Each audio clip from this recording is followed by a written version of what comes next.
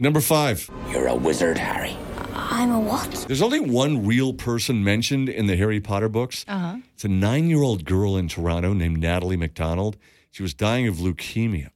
She was a huge fan, so a family friend emailed J.K. Rowling, who included her as a student at Hogwarts in the 4th book. Number 4.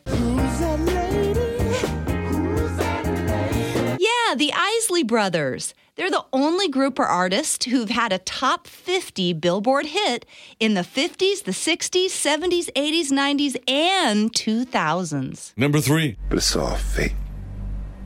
Understand what I'm saying? Greenland doesn't have any vegetation. It got its name from Nordic settlers who wanted to trick people into moving there. Number 2. Double the taxes. Triple the taxes. Have you ever really looked at how much taxes really jack up the price of alcohol and beer? I'm way too drunk to even notice. Man.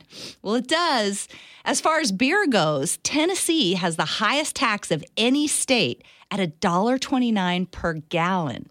Wyoming has the lowest at only 2 cents per gallon. Number 1. After Julia Roberts broke off her engagement with Kiefer Sutherland back in 1990, he took up steer roping and became a rodeo tournament winner. This ain't my first rodeo, cowboy.